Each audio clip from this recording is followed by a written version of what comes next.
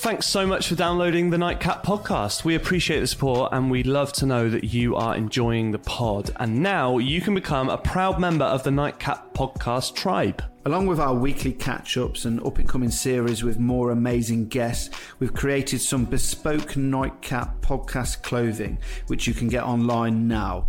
We've teamed up with our friends at T-Mill to create t-shirts and hoodies in various sizes, colours and fits for both men and women. Yeah, we chose T-Mill for several reasons. They make these clothes with 100% natural materials, using organic materials that are better for the environment. They use the sun and wind to power the production of these products, plus they will send you your order in packaging made from plants, not plastics. And the best thing is they look great and they feel great. You can just tell their quality, so there's no knockoff merch here. Yeah, it's as simple as this. Go to thenightcap.tmill.com. That's thenightcap.tmill.com to order your Nightcap podcast merch now.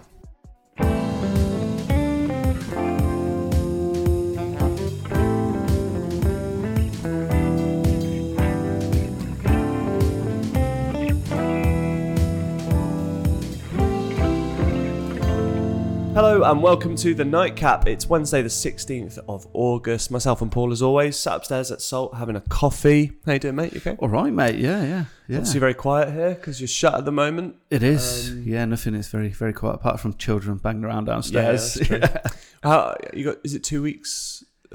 2 weeks, we reopen. Everyone's back on the 30th for like a prep day, and we reopen on the 31st. So nice. With days off and stuff, it works out just over 2 weeks. So it's great. Nice for everyone. But yeah, I've got a lot on during. I'm sort of getting the book's 99% now. We're just doing all tweaks. So it's like reading it again and again and again, and my eyes are just numb to it now. It must be because it's one of those things you can't fast track as well. Because like if you're in a rush to do something, you might skim read things, but the idea of proofreading and checking is that you take your time, you're not distracted. So it's frustrating, a long process. It is, and I'm not a proofreader. Yeah. You know, I paid a proofreader for good reason because my grammar and spelling is appalling.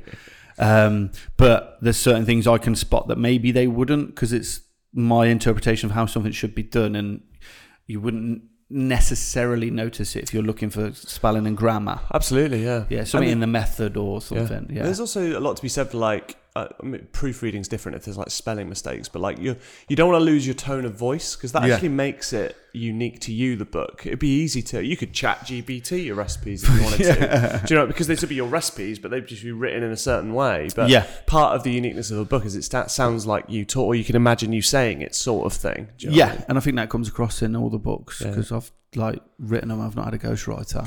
I want it to sound like me and not like an expert writer doing it, but still have that connection, really. For anyone that follows Paul on social, he put a couple of pictures up of the artwork in the book, and it looked amazing.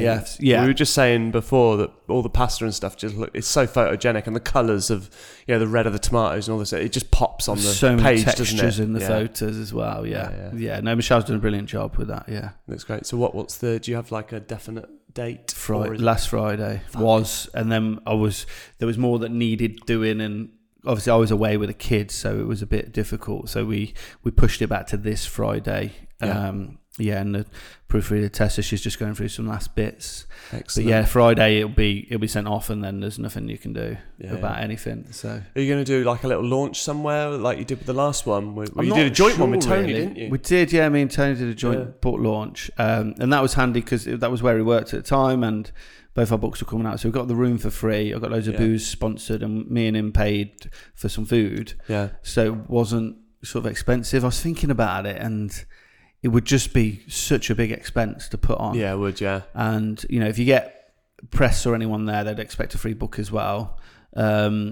But like just hiring a room and the food and cost, and you got to give some sort of drink. Especially in and amongst all the stuff going on with Grassfed, and like it's just a lot. It's more the financial, really, because there's not much margin in the book. So do I need to? So I was thinking about ways. We were going to do it with the meat book here, but because it was delayed, we had to cancel them. So I think what we might do is mini launches up here in the cookery school.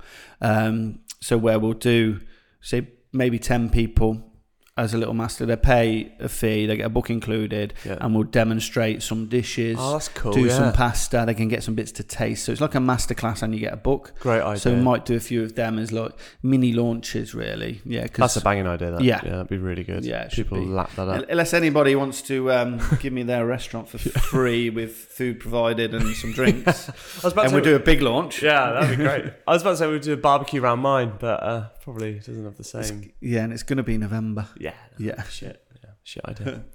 Well, it feels at the least, even though it's really busy with grass fed and everything, that you're sort of on the bell curve on the other side, coming back down now a little bit. Yeah, a bit. Yeah. It's just like little bits and bobs and stuff. Really, I've got a lot to do over these 2 weeks. I'm down in grass fed Thursday. Yeah. I'm filming James Martin Friday. Excellent. Then I'm back grass fed Saturday, Sunday, and then I've got the kids again from Monday, and I've got a few bits on, and then we're big festival next week. Big festival. That's next week. Yeah. How quick's that come around? I'm at Wingfest on the Saturday. Yeah. And judging Wingfest. Yeah. Are you judging the steak? Oh, that's awards? September. That's September. Yeah, just a couple of weeks on now. I'm judging the World Steak Championships in Amsterdam. That just sounds like an Alan Partridge show, like idea. Do you know what I mean? Like, how about the World Steak Championships in Amsterdam? Like, we'll film it in the red light district. It literally monkey tennis. Like, it's like that, isn't it? Mate, your life. That is amazing. Absolutely incredible. We come through the PR. She was like, "Would you be interested?" And it's like, "Yeah, absolutely." Just straight off because it sounds fucking wicked. I don't really know what's involved in the judging. I can't wait to hear all about that one. And then from obviously a PR marketing perspective, it ties in with grass-fed in a sense and sort of not that you need validation, it kind of validates that in that respect. Oh, it does, massively, So I was just like, great, I've never been to Amsterdam, so free little trip. Mate, absolutely winning there. We've got a few bits and bobs coming up on today's episode, including top fives later on. Wanted to start with the thing that I saw on TikTok the other day, actually. I don't know how long ago the interview was, but it was Pierre White, and he was doing a little Q&A with an audience. They're like one of those like almost student union-y sort of things, when they invite a guest speaker and loads of students turn up. Yeah. And so it's quite a young audience, and someone in the crowd asked him about what was the best meal he'd ever had, like the classic generic, question. And he went on, not a rant, but he went on a little bit of a sort of a, what's the word? A passionate, example of how he believes that the food on the plate is the third most important thing in a restaurant. Okay. And he said that the most important thing is the people you are with. Yeah. And then second is the service before you even get to how good the food tastes. Because he said even if it was the best food in the world taste-wise, if you were with company you didn't want to be with or the service was poor, you would forget about it the next day. Yeah. Do you think that's true? Yeah. I don't disagree. Yeah. I mean, we all have things that are important to us. But I wrote about it in the Salt book, and I'd asked chefs. I know I've spoken about this before on the pod, but asked chefs, like Daniel Clifford and Tim Allen and John Freeman and loads of other guys in the book, what their favourite meal was. It didn't have to be 3-star fancy. And it was what the meal and experience meant to you. Now, if you're just on a business lunch where you don't really know the people and they're a bit dull, you're not going to enjoy the food as much. Even if you're at Franson or French Laundry or whatever, you're going to love it, but it's not going to be as good. Yeah. You're not with your people. Yeah, that's so true. The people is so important. Yeah. The restaurant, the service, your situation. There's so many factors that go into a great meal. Like, I think I've said before to you on this, like, I think how, I've been out for lunches, like lovely restaurants that aren't too far from here, and not enjoyed it as much, not because of what they've done, but because I'm like, right, I've got over there and I'm watching the clock because I've got to pick the kids up from school because it's a Monday or a Tuesday, and you're watching, and then you're getting a bit anxious and you watch, and you're not enjoying your experience because you're not present, you're not fully in it. So many factors go into it before the food. And as chefs, you can easily think, get your ego in the way and like the food's the most important. Yeah, but it's not. That was what was maybe not shocking about this, because it's not too heavy a subject, but Pierre White in the public eye is seen as this slightly egotistical, larger than life character. So it was quite, to hear him be like, it's not the food on the plate, it's everything else around it. That's why I train my staff a certain way. You've got to create this experience. So I thought it was quite profound coming from him, that. And also, I think the best sort of the litmus test for it is the opposite way. To prove that that's right is to flip it on its head. how much more memorable an evening would you have if you had the best company, the best service, and average food? That is probably a far more memorable night than great food with awful service and awful. Do you know what I mean? It's look at it like this: you go around a dinner party at your friend's house, best friends. You're not seeing each other for ages. You have a few drinks. You're having a wicked night, and they're not a very good cook. Yeah, you've had a wicked night. Yeah, so true. Yeah. You go round and, like, I don't know, you fell out with your friend a bit, and it's a bit frosty. Yeah. The food's incredible. Yeah, which is the better night. So true. It's not until you actually think about it like that you realise how important all that other stuff is. So much more. It's all about the experience and the journey. And again, like, sort of, sometimes, I know I've said this before, but I can't reiterate it enough. Sometimes, if a customer is in a certain state of mind or something's happened on that journey or that day, sometimes there's nothing we can do. We do everything we can. When you win a guest round, it's an amazing feeling. When they come in through the door and they're an arsehole, and they kind of realise that, and then they let the guard down and they have an amazing experience. That's the best. Yeah, it's all won them round. But sometimes you just can't. Yeah, and you just know. Yeah. The amount of times I've been watching at the past here, and a couple, you're like, just they're not getting on, and then the food's sort of coming back, and at first you're like, what's up with that? What's up with that? And they're like, no, they said it was fine. Fine's not a great word, and you're getting what's up with the food, and then you just look at them, they're frosty, they're arguing, and then when it comes to the last meal, the wife or the husband just goes and leaves them.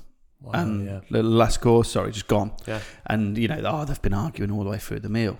There's not a lot you can do. Yeah, you can't just be a mediator and a therapist. And you want to go, just checking it wasn't the food, was it? It was nothing to do with me. Just checking. Yeah. So true. It's absolutely true. And then it made me think, and this isn't like an accusatory thing, but I thought, okay, well, bearing all of that in mind, Michelin, they publicly say the stars are awarded purely on what is on the plate. And that, I believe that is true.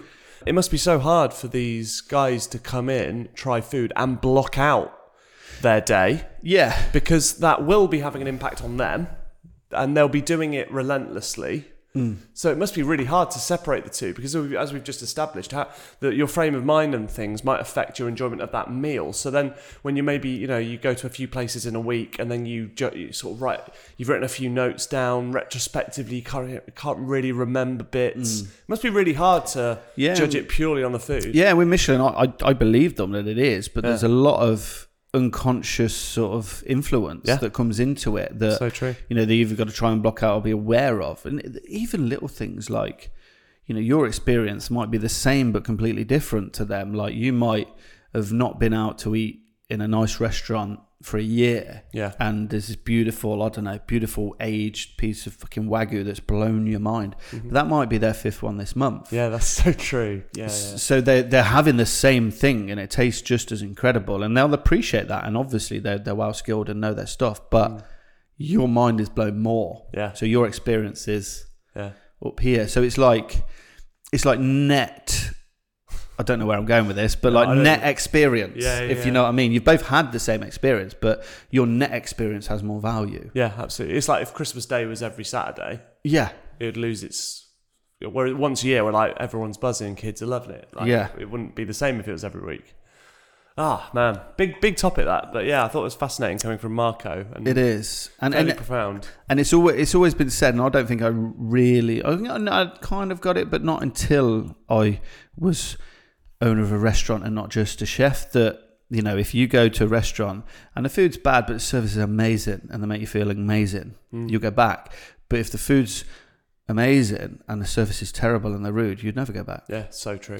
Yeah, and I've done that myself. That is so true. And it's not an excuse either to let standards slip on the food side by focusing on the priority. It means you have to work harder, because if anything. If anything, it's almost like the sealer. Because if you're going, right, they're with their best friends, they're having a great night, the service is amazing. If we nail this food, blow their minds. It will stay. Yeah, that will stay with them forever. If that third component seals that deal, then we've sort of won. So that it sort of drives that perfection even more, probably, because it's like the third and final pole. Do you know what I mean? And world-class restaurants, of which there are a few, nail every part of that, and don't just focus on the food or the service, or they nail every single part and make it a unique experience for that guest, and that's why they're the world's best. Yeah. Excellent. Wanted to move on a little bit to suppliers, because I was chatting to one of Hayley's uncle. He used to work in hospitality. He's retired now, but he worked in hospitality for years in hotels, sort of nice hotels, and had a lot of experience of dealing with loads of suppliers, obviously loads of staff. Hotels another level to just a restaurant. And he was saying that he once got in there was a bit of a pickle years and years ago because of a supplier. A customer basically accused them of something on the menu that wasn't from where they said it was from. Yeah. And they said, well, our supplier said it was. But then when they went to the supplier couldn't prove that it was from that place. And it suddenly made me think that there's a lot of trust involved with your suppliers, because they come to you, unlike you going to them. So, how do you always 100% know when they turn up with their thing that it is from the place they say it's from? How do you actually there's know? a lot of factors. Trust is the main one. Yeah. You have to trust them and build a relationship. Sometimes, obviously, products come in with, say, if they're a middleman, they'll come in with a certain label on or something, so more often than not they don't. If we're buying we're buying whole raw products, we're not buying manufactured stuff. So again, it does come down to trust. My relationships with obviously Johnny the Fish and Aubrey Allen, for instance, have been for years, so I just know. And there's certain products I just know anyway. I'll tell you straight away that is not from that farm. Like just looking at the raw ingredient, you just know.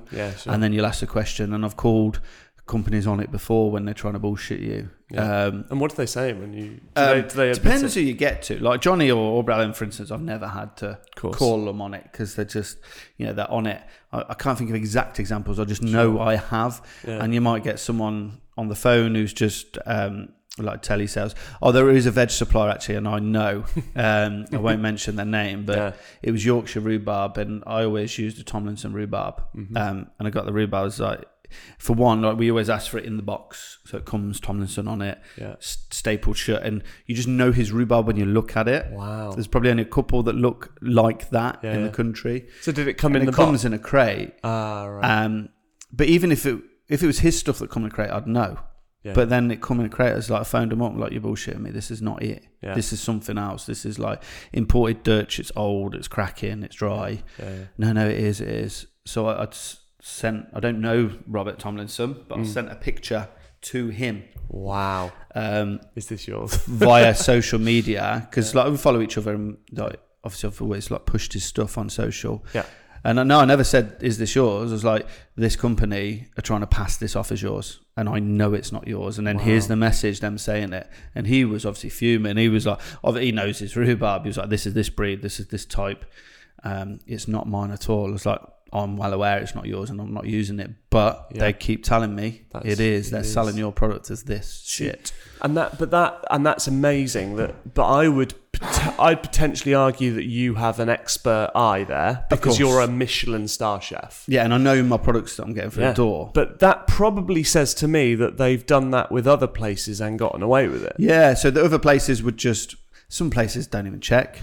Some places might think, this is a bit odd phone. And they go, no, it is. And they'll take that. But I won't accept it if I know I'm right, or not accept it. And again, this isn't against agency chefs, but say a nice-ish pub down the road has got an agency chef in for 2 weeks because their main chef is on holiday, and that rhubarb turns up. They're just whatever. They don't want the hassle. Yeah. And this shit happens. There's a lot. I guarantee there are a lot of restaurants, pubs, anywhere in the sector, a lot that are serving stuff that is not what they say it is. I guarantee it. There must be. Yeah. And that might not always... Not that they should be more on top of it, but they might have a slightly less trained eye, and it's their suppliers that are doing them over, and they don't even realise, and they wouldn't question it for faff or for whatever. So it wasn't until I was speaking to him that I realised, God, there is actually a lot more trust in it than you think, because they come to you and drop it off, and you're like, okay, thanks. I've got no proof, but there fine. is. Hopefully. I think it was a boiling point. I spoke about this on the podcast.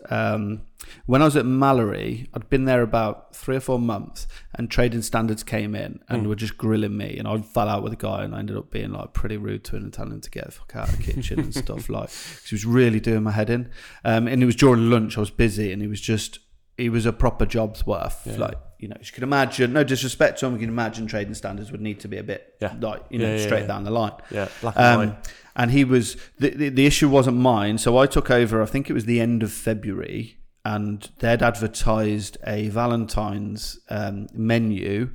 I don't think, it's something so simple, I don't think they'd put a sample. So they'd advertise Valentine's, and then there was changes on the day. You know, we know these things are always subject to change. Yeah, of course. You know, and they always used fresh products as well. So sometimes availability isn't there. So the menu on the night was different, not vastly different to what was advertised. Yeah. Somebody complained to trading standards, like, not bad.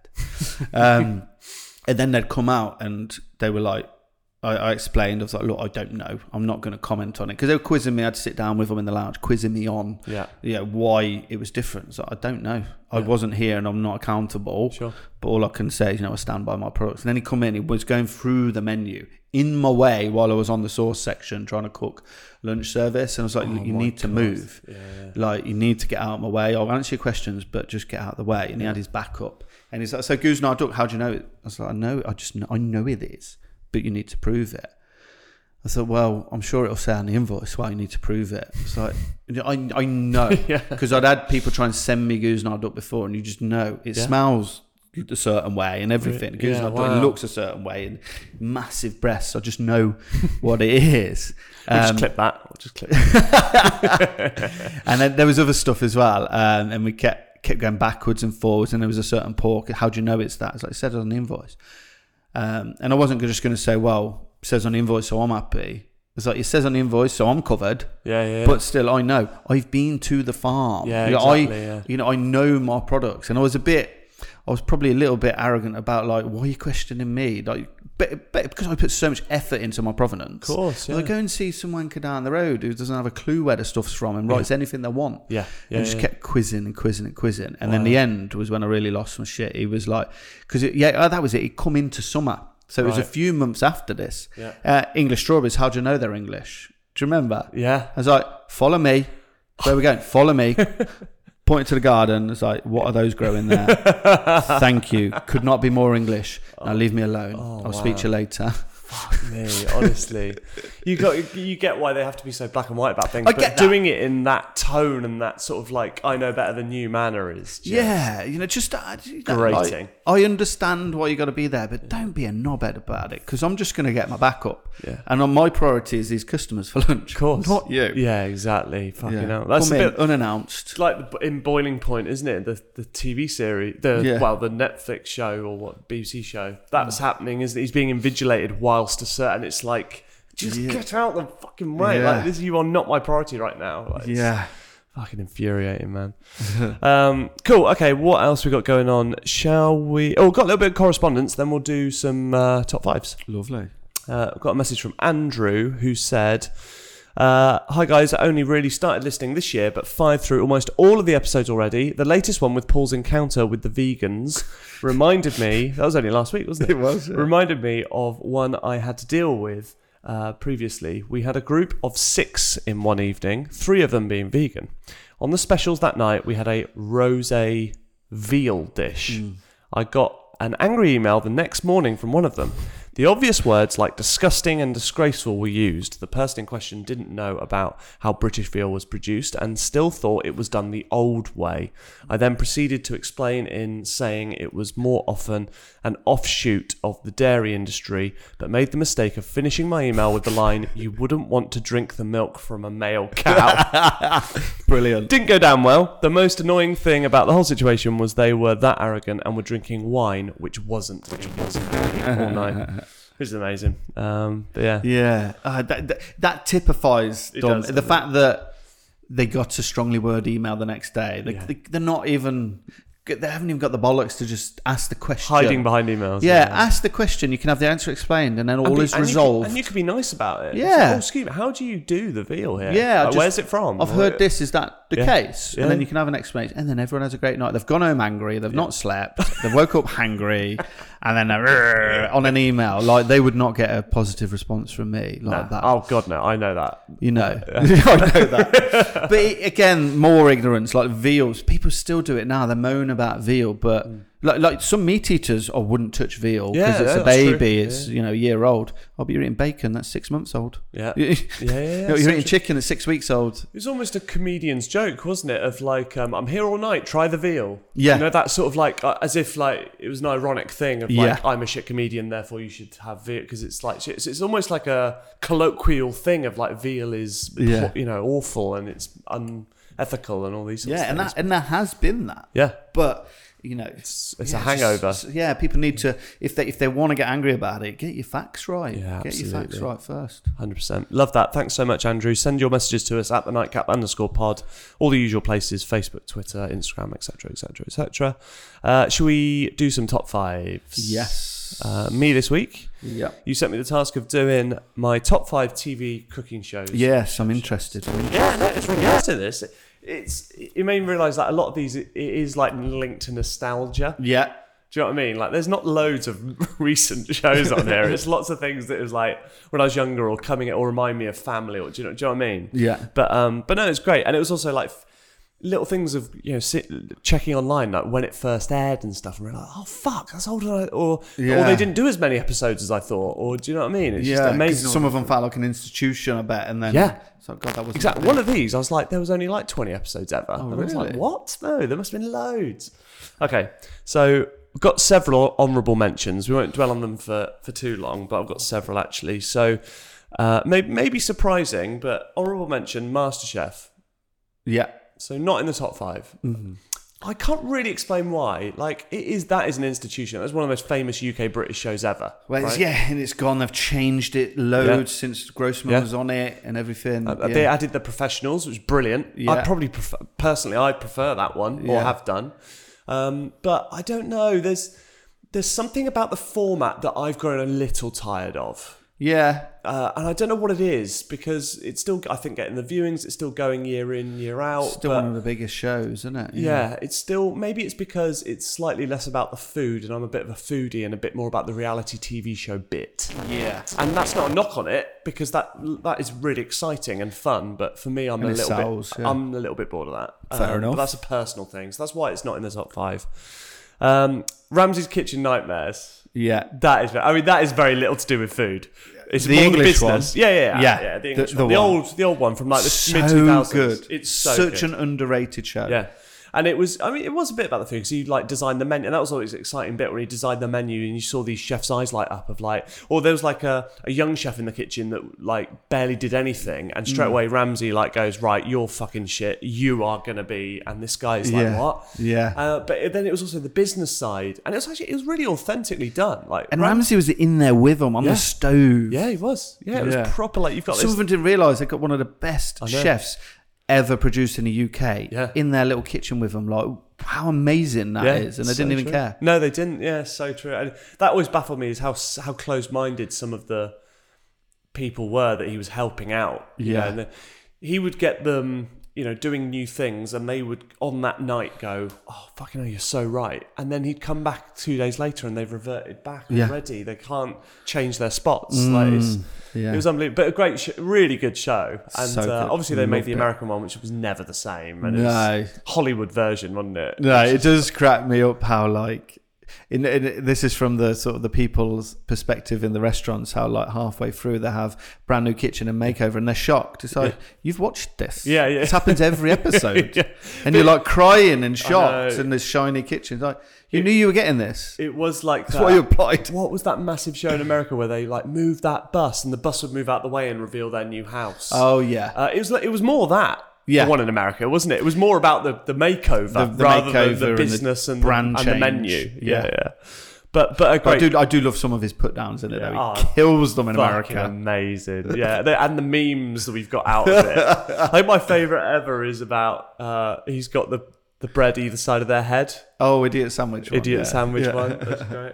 And the one where he's like, the beef is so undercooked, it's trying to eat the salad. That always cracks me up. But if you look back at the English ones, some of them were like, fuck, that's like what he said. It's like some woman, one that sticks in my mind, was running around and panicking. He's like, why are you running around like Shrek in a dress? Yeah.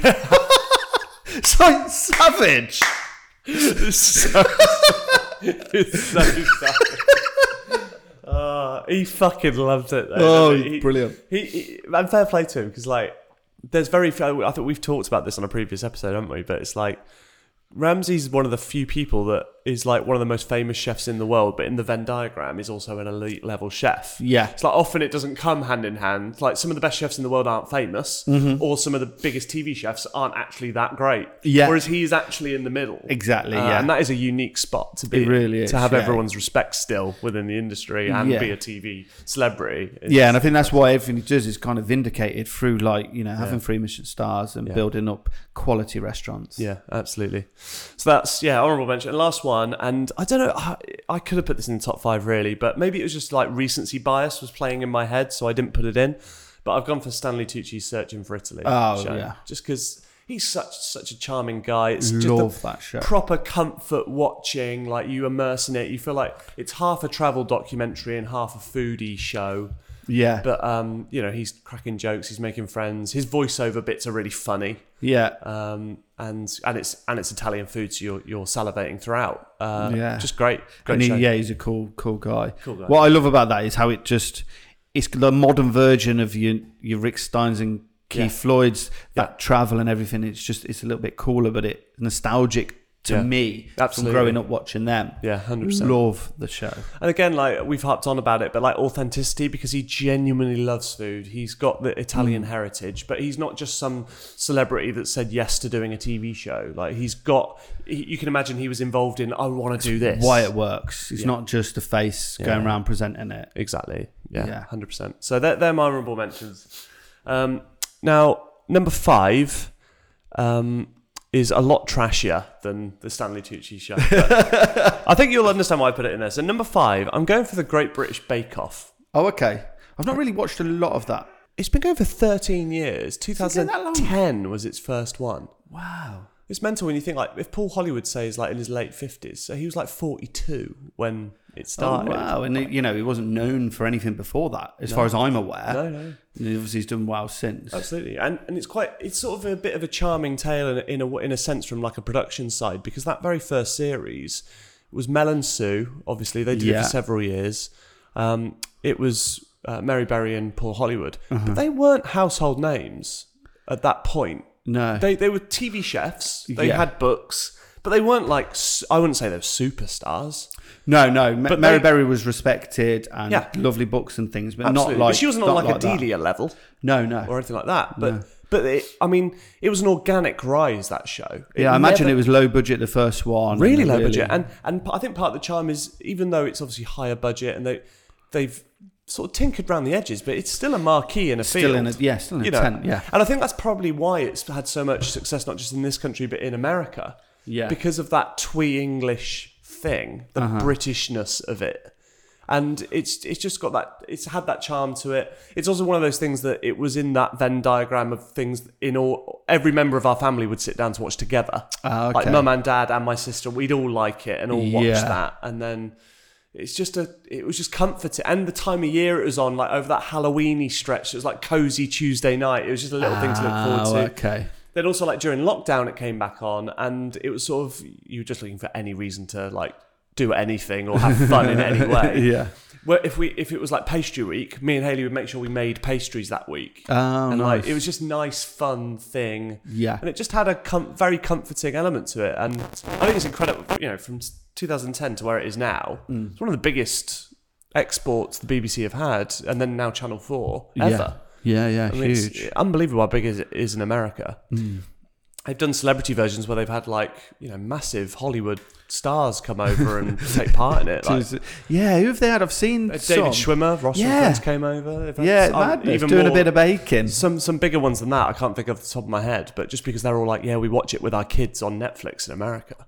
Could you imagine like how just pitching that beforehand. Yeah. Like, I always think of this. Yeah. And like, right, we're going to do a baking show and we'll get some big celebs to come in and bake cakes and pastries. Like, who's greenlighting that? Exactly. It's like, well, what's the twist? No, there isn't one. We just, Paul Hollywood would come round, he'll try it, and if he really likes it, he'll give him a handshake. Yeah. Right. Yeah. So what's the prize money? No, there isn't. You just get a bouquet of flowers at the end. Is that what it is at the end of it? Bouquet of flowers. And a little, what do they call it? Like a little plinty thing that you put cake on. Cake stand. Yeah. That's it. I mean, obviously they do well out of it off the back of it, but there's no actual direct prize for it. I didn't just know the that. kudos of... I've only ever watched bits and bobs. Yeah. That's it. Yeah. So it's pretty... it's very unique, and I think it deserves... That's why it felt like I deserved to get in there. And I think they get a little bit of that naughty British humour in as well. Yeah. Americans love that. Classic double entendres constantly. Yeah. Soggy bottoms, all that sort of stuff. So. Yeah. Great. And even when... there's a meme that's come from it, or a gift, that with Russell Brand, and he was like... I think it was like flour, and he's like, I weighed that gram perfectly. Just through knowledge, just through experience. It's so good. So good. So that's number 5, Great British Bake Off. Number 4, another Great British Menu. Oh, cool. Yeah. Very linked to nostalgia for me, like those first few series. It was a really unique TV show at the time because it was elite level chefs cooking, and that was our introduction to people we didn't know. No, it wasn't. It was chefs that were like your Atul and your Sat and all the Marcus Ware and these guys that were cooking at an elite level but weren't in the public eye. No, exactly. So that was what was unique about it at the time. Yeah. These guys just were there. They were respected and known in the industry, but not to the public, because you had your Ainsleys and things like that. And I think it had that edge because they weren't, even though they weren't, some of them weren't household names, but very well respected. They weren't just cooking down the lens for the viewer at home. They were going head to head. Yeah, that was breakthrough at the time. It was head to head. Yeah, you're right. And like people like Anthony Worrell Thompson was on the first series. Yeah, and he got shown up for not being the same level as these guys. He was known. Yeah, absolutely. Like burnt his oxtail or something like that, or something. Yeah. So series 1 was 2006. Was it? So it'll be 17 years since the first series. Yeah. I've got it here, just this first series, but it was just head. So it was still the regions. Yes. It was just 2 chefs from each one head to head, and that was that's it. Right. So southwest of England. Do you want any guesses, or shall I just run through them? Southwest. Yeah, southwest of England.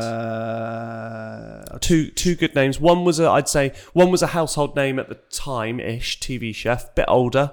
And the other was Mark Hicks. Unknown. Was he southwest or southeast? Was he on it? No, he wasn't on it. The series after? He was. I've only got series 1 in front of me, but he wasn't on this one. Southwest, I can't remember. John Burton Rice. Oh, of course. Yeah.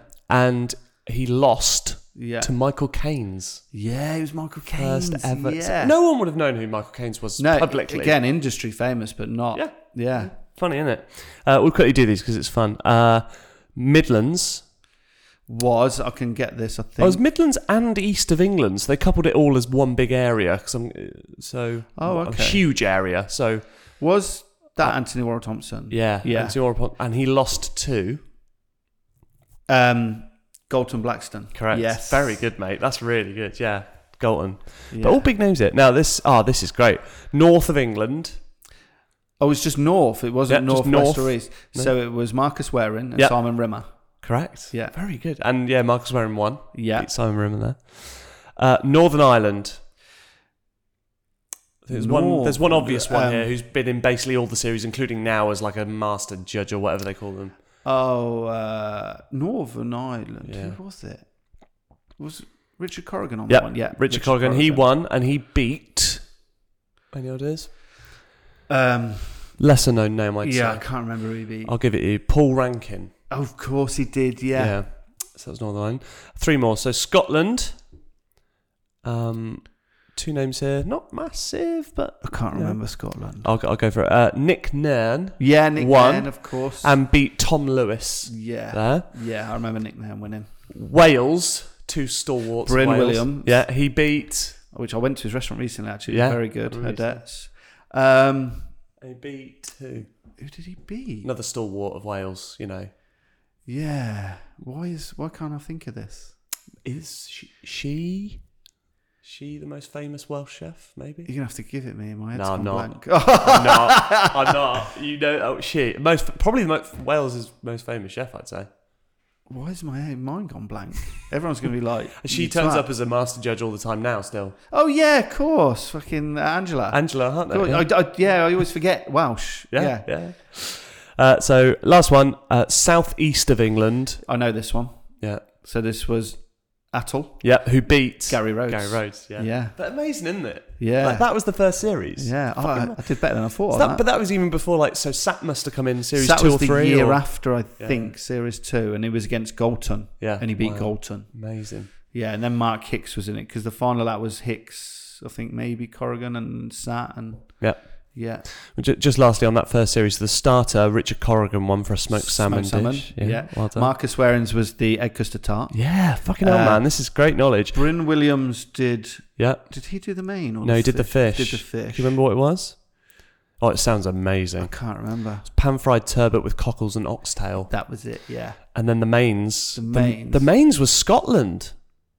Yeah. It was Nick Nairn. Because this was for the Queen, wasn't it, this? It was incredible. So this was the birthday meal for the Queen, 300 people, including the Queen. Wow.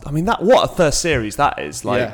That's as prestigious as it gets, really. Yeah. Especially, because some of them towards the end were like, 1,000 people for Disney, or do you know what I mean? This is like fucking Buckingham Palace for the fucking Queen. This is amazing. Levels. It was, Nick Nairn, loin of roe venison with rosti, celeriac, cabbage, carrot, and game gravy. That's it, yeah. But yeah, amazing. What a show. And I watched that avidly. It's become an institution, hasn't it? And obviously it's changed, but I think it had to change. And it wasn't a knock on it, but there was an element of, where is this going now? And I think that they've done well to get some new judges in. And also, then it was like the cream of the crop going head to head. Now it is a little bit more of the up and coming chefs. That's how it's changed a bit. Yeah. Not every single one of them, but a lot more it's up and coming or newer. Or they do have some randoms that probably, in my opinion, shouldn't be on it. Sure, but they have some fantastic chefs. Like you look at what Spencer's done, Tom Shepherd, just to name a couple. Keating, he was only on it 2 years ago, and he had 2 stars at the time. Yeah, so it's amazing. It still attracts prestigious people. But I think the gap of standard is much bigger. Yeah. Whereas it was more streamlined before. Now there's brilliant chefs and some that aren't anywhere near as experienced. Yeah. One thing that has got better over time though is the sort of gadgets and gizmos around the dishes. Yeah. Some of them are mental, but some of them are pretty like, wow, that'd be fucking cool if that came out to me. Yeah. Yeah. But like we established at the beginning of the episode, Marco, if it's done right, I have no problem with any of that stuff at all. If it has a purpose or it's done right, or you just got to back it up, haven't you? Exactly, and the food still has to be great. Yeah. You can't dress it up. Yeah, absolutely. Okay, so that's number 4. Sorry, we're taking ages over these, but I love it. So number 3, this is a bit more of a personal one, but you might turn your nose up at this. Not in a horrible way. Yeah, Jamie at Home. Oh, okay. I get it. I've watched bits and bobs, and it's a nice show, well produced, well put together, very nice looking. Yeah, it wouldn't be mine, but I get it. Yeah. So I was like 16, 17, 18 when that show came out, and I was starting to really get into food. Before that age, I had zero interest and just ate beige food really, and then little things in life happened, and I was just like really latching on to wanting to cook and learn more about it. Yeah, and it was that classic accessibility. He was a bit younger. He wasn't like trying to be. He wasn't an ego. He didn't have much of an ego. I didn't think Jamie did when he was on the show. Like he'd have a laugh, the whole naked chef thing and stuff. But I think he was actually quite a humble guy. Yeah. Do you know what I mean? Like, I don't think he was a TV chef and he was aware of it. He wasn't like, I'm the best chef. Yeah. You never. No, I fully agree. Never claimed to be, and he'd never even been a head chef in his life. No. I think with Jamie, and that's why I think it probably makes sense, and he's different to you than me. What he's never really done anything to inspire chefs in the industry as such. But what he's done for home cooks is brilliant. Yeah, incredible. And the whole Naked Chef was about stripping everything off and making it more approachable and simple, which is great for home cooks. You know, there was a lot of complicated, fancy stuff out at the time but he brought it to the mainstream. Absolutely. And ingredients and techniques that you wouldn't have done at home. So I think what he's done for home cooks is fantastic. 100%. I couldn't agree more. And this show epitomised that for me because it was accessible, but it looked tasty. Like you said, the production values were amazing. It was a beautiful house in the country that he was. Is that where he had like the clay oven outside as well and cooked inside sometimes? Yeah, exactly. So it was just charming to watch because like sometimes he'd be the pizza oven outside or a barbecue outside, or there'd be like a main kitchen inside or like a conservatory style kitchen. Do you know what I mean? It was like it was great. And it was only 2 series. Was that all it was? Yeah, 12 episodes in each series. Oh. And each episode is what was centered around one ingredient. Oh, was it? Which was really cool. So like episode 1, series 1 was tomatoes. Yeah. And that was it. You know, it was like he did from a classic soup to something a bit more fancy, but he championed these, and that was the thing, is he talked so passionately about the ingredients. And yeah, it was accessible, but it was really ingredient led. Yeah. Because he wasn't pureeing shit. He was just like, get these tomatoes. They're from this place. Get them. Don't buy them in January. You know, he was properly. So a real good message in that sense. Yeah, it really was. Oh, nice. So that's in there for me. Cool. Number 2, Chef's Table. Oh yeah. Netflix, just champion documentary making. That is not even just for food. That is like a. You know, universities that are teaching how to make documentaries and storytelling. Like this is just as good. It's elite level. And it's really behind the scenes, getting to see the intricacies of the actual restaurant, not just the food and operations and the mind of a chef. Absolutely. Yeah. It's as much about the story of the person behind the food. And it sounds cliche, but I really believe that all those things taste better when you know about the story behind it and the people behind it. Because it's why are they doing this? Yeah. Why do they care? What drives them? So it probably lifts the lid on the stories of these people. And some of these people they found, you know, you're just like, what the fuck? Do you know what I mean? Like, you're just like, who are they? And then by the end, you're like, wow. Yeah, you're hooked and you want to go. How did they find this story of this guy in Argentina or this guy in Sweden? Or it wasn't just like people you knew every time. Beautiful cinematography. Yeah. It's got to be the most beautifully shot food show ever. Oh, yeah. I think that's safe to say that. And like the music, like Vivaldi's music, the classical music throughout of it and all that sort of stuff. You're pumped, aren't you? You're just like, oh my God, this is just beautiful. Series 1, episode 1 was Massimo Bottura. Yeah, I remember like chefs were so excited. I was working at Mallory at the time and we were like... It's 2016, that first episode, so 7 years ago. Oh, was it? Yeah. Shit, yeah. It must have been early. Yeah, it must have been, yeah. So I remember I had a lad... Liam, Joey, we used to call him. 15, I got that wrong. 15, I thought so. Yeah, I was at Mallory and we were like counting down. We'd seen just these little giveaways without, you know, trailers now just give too much shit away. Yeah. Just these little subtle shots and it was like Massimo Bottura. I'm like, fuck, this guy's a legend in our industry. I think he'd just become number 1 in the world when it was released. They probably couldn't believe their luck, but it was like, oh my God, we're going to see how he does the... I drop the just get to like... see who he is, and because you didn't hear from these guys. But I remember Joey came round my house on the Sunday night, the night it come out, and we just sat and watched it. Wow, that's so nice. Yeah, we just sat there like and just like, fuck, it's amazing. It is. You're and right. I think back then they released it episode by episode. It wasn't just a big drop. Yeah. So it was like shit. Yeah, next one next week. Absolutely, and it was like must see, wasn't it? Because like you say, it wasn't just Massimo in his restaurant doing his tart and stuff, but it was him with his wife. Or going to meet suppliers or with his dad, or do you know what I mean? Like it was all this. I was like, whoa! It was like unprecedented access to these massive chefs. And obviously they did the French Laundry. They did loads of others over the coming series. They've done a pizza spin-off, which was brilliant. They did a French special series, the barbecue. Yeah, we did the street food. The street food we spoke about on here one episode. We did, Favicon we did as an episode because we love that one. But yeah, just amazing. Nice. Just like. Even people that don't like food, I'd say you'd love watching this show. Yeah, because it's as much about the story and the cinematography as it is the actual food. Exactly. Yeah. Nice. So that's number 2. It's number 2. What's number 1 then? Yeah. Well, this is silly, really, because it's not. No, but to you, like to me, it's right. Yeah, so it's right, but it is not. Chef's Table is maybe the best ever, but mine is River Cottage. Oh, lovely. Number 1. What a great program. It was literally my favorite. Like, similar to the Jamie thing. I was learning while watching it, and it was started in 2000. First series. I was 11 years old, and the premise actually was really similar to anyone that's watched Clarkson's Farm. It was really similar. The premise of series 1 is Hugh Finley Whittingstall lives in central London. He's going to move to Devon and try and be self-sufficient with no knowledge. Yeah. So he was a sort of journalist and sort of working in and around food and things.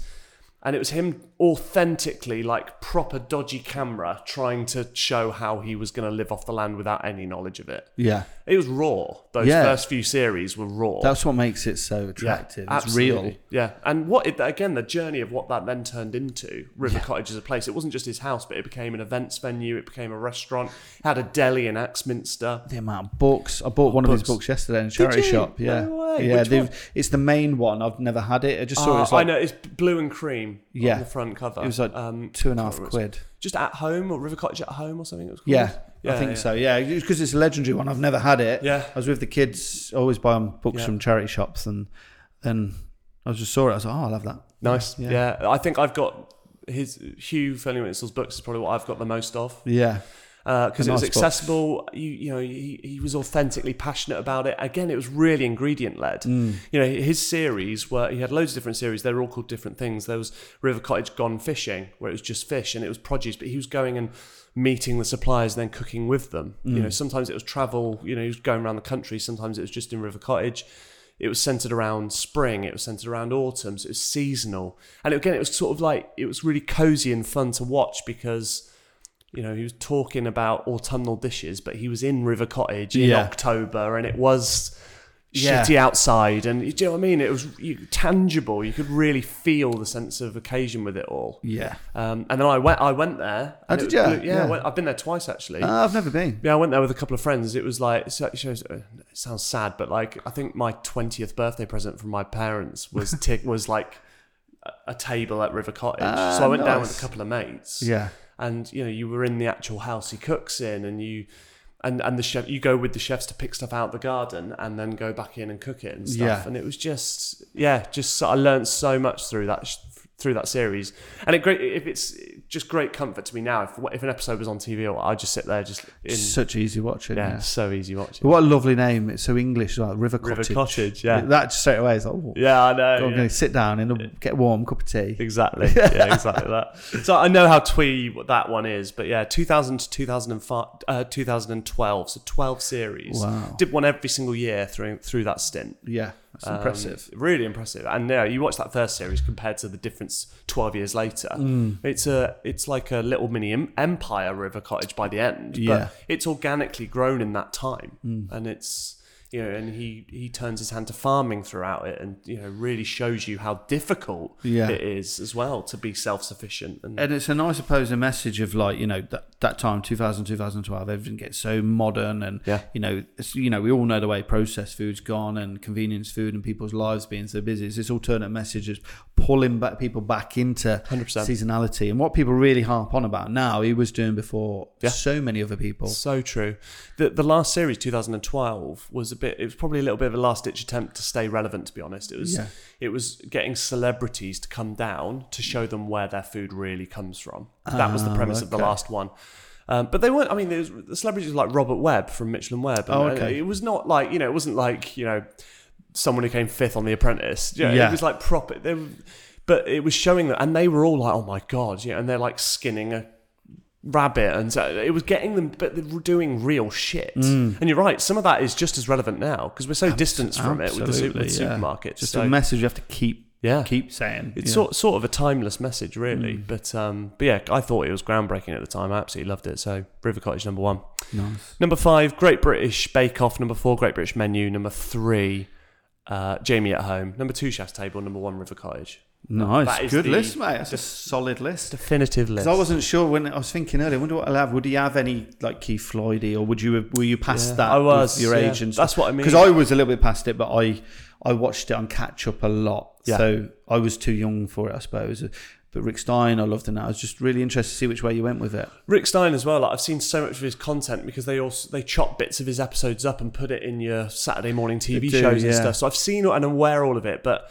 Like generation thing, a lot of those shows are linked to when I was a certain age. Of course, and when you were getting into food. Yeah, you're impressionable and you're learning, and you suddenly realise as you become an adult that food's really important, and I did. So that's why I think some of those shows are the shows they are. Yeah. But fascinating. It'd be like that was one of the most fun ones to do personally, but it'd be fascinating knowing everyone else's lists because of their age and what they went through and what they watched. Yeah, you should send us messages of your favourite shows and why. Idea. Yeah. Great idea. And any we've missed or not talked about, because there's probably loads. Oh, there are, yeah.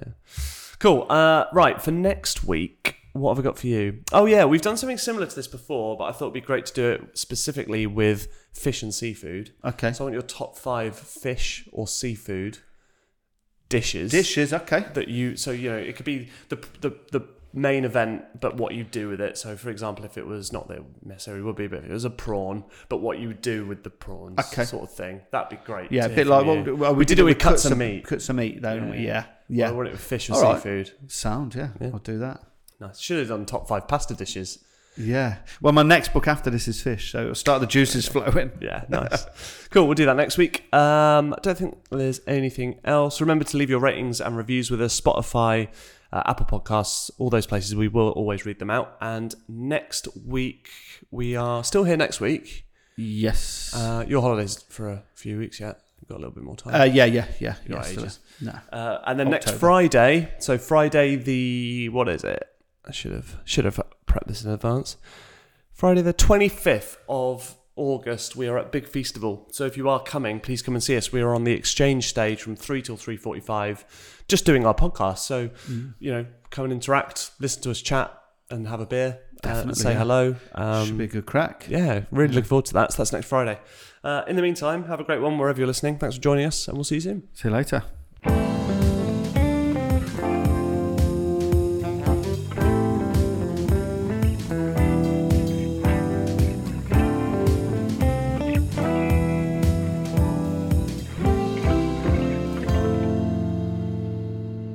Thanks so much for downloading the Nightcap podcast. We appreciate the support and we'd love to know that you are enjoying the pod. And now you can become a proud member of the Nightcap podcast tribe. Along with our weekly catch-ups and up-and-coming series with more amazing guests, we've created some bespoke Nightcap podcast clothing, which you can get online now. We've teamed up with our friends at T-Mill to create t-shirts and hoodies in various sizes, colours and fits for both men and women. Yeah, we chose T-Mill for several reasons. They make these clothes with 100% natural materials, using organic materials that are better for the environment. They use the sun and wind to power the production of these products, plus they will send you your order in packaging made from plants, not plastics. And the best thing is they look great and they feel great. You can just tell their quality, so there's no knockoff merch here. Yeah, it's as simple as this. Go to thenightcap.tmill.com. That's thenightcap.tmill.com to order your Nightcap podcast merch now.